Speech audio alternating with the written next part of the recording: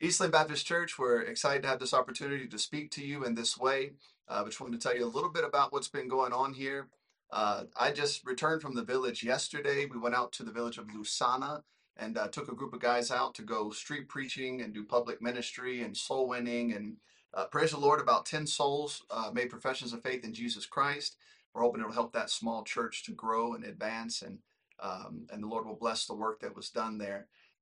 Each Friday, we still go out and do our street preaching here in town in Masaka, and also every Sunday evening, our church goes out and we have an organized door knocking ministry.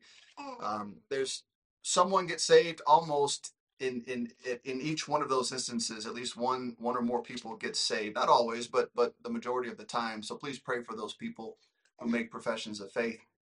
Kristen is still teaching the mothers of our church. She brings them to our home and teaches them practical aspects of biblical motherhood. It's been a tremendous ministry and opportunity to teach these ladies, and it's been a huge help to them. Now we're excited to see Dale and Cheryl in Uganda, Africa. That'll be interesting, but we're praying for you as you come. We thank you for your support and thank you for your prayer. God bless.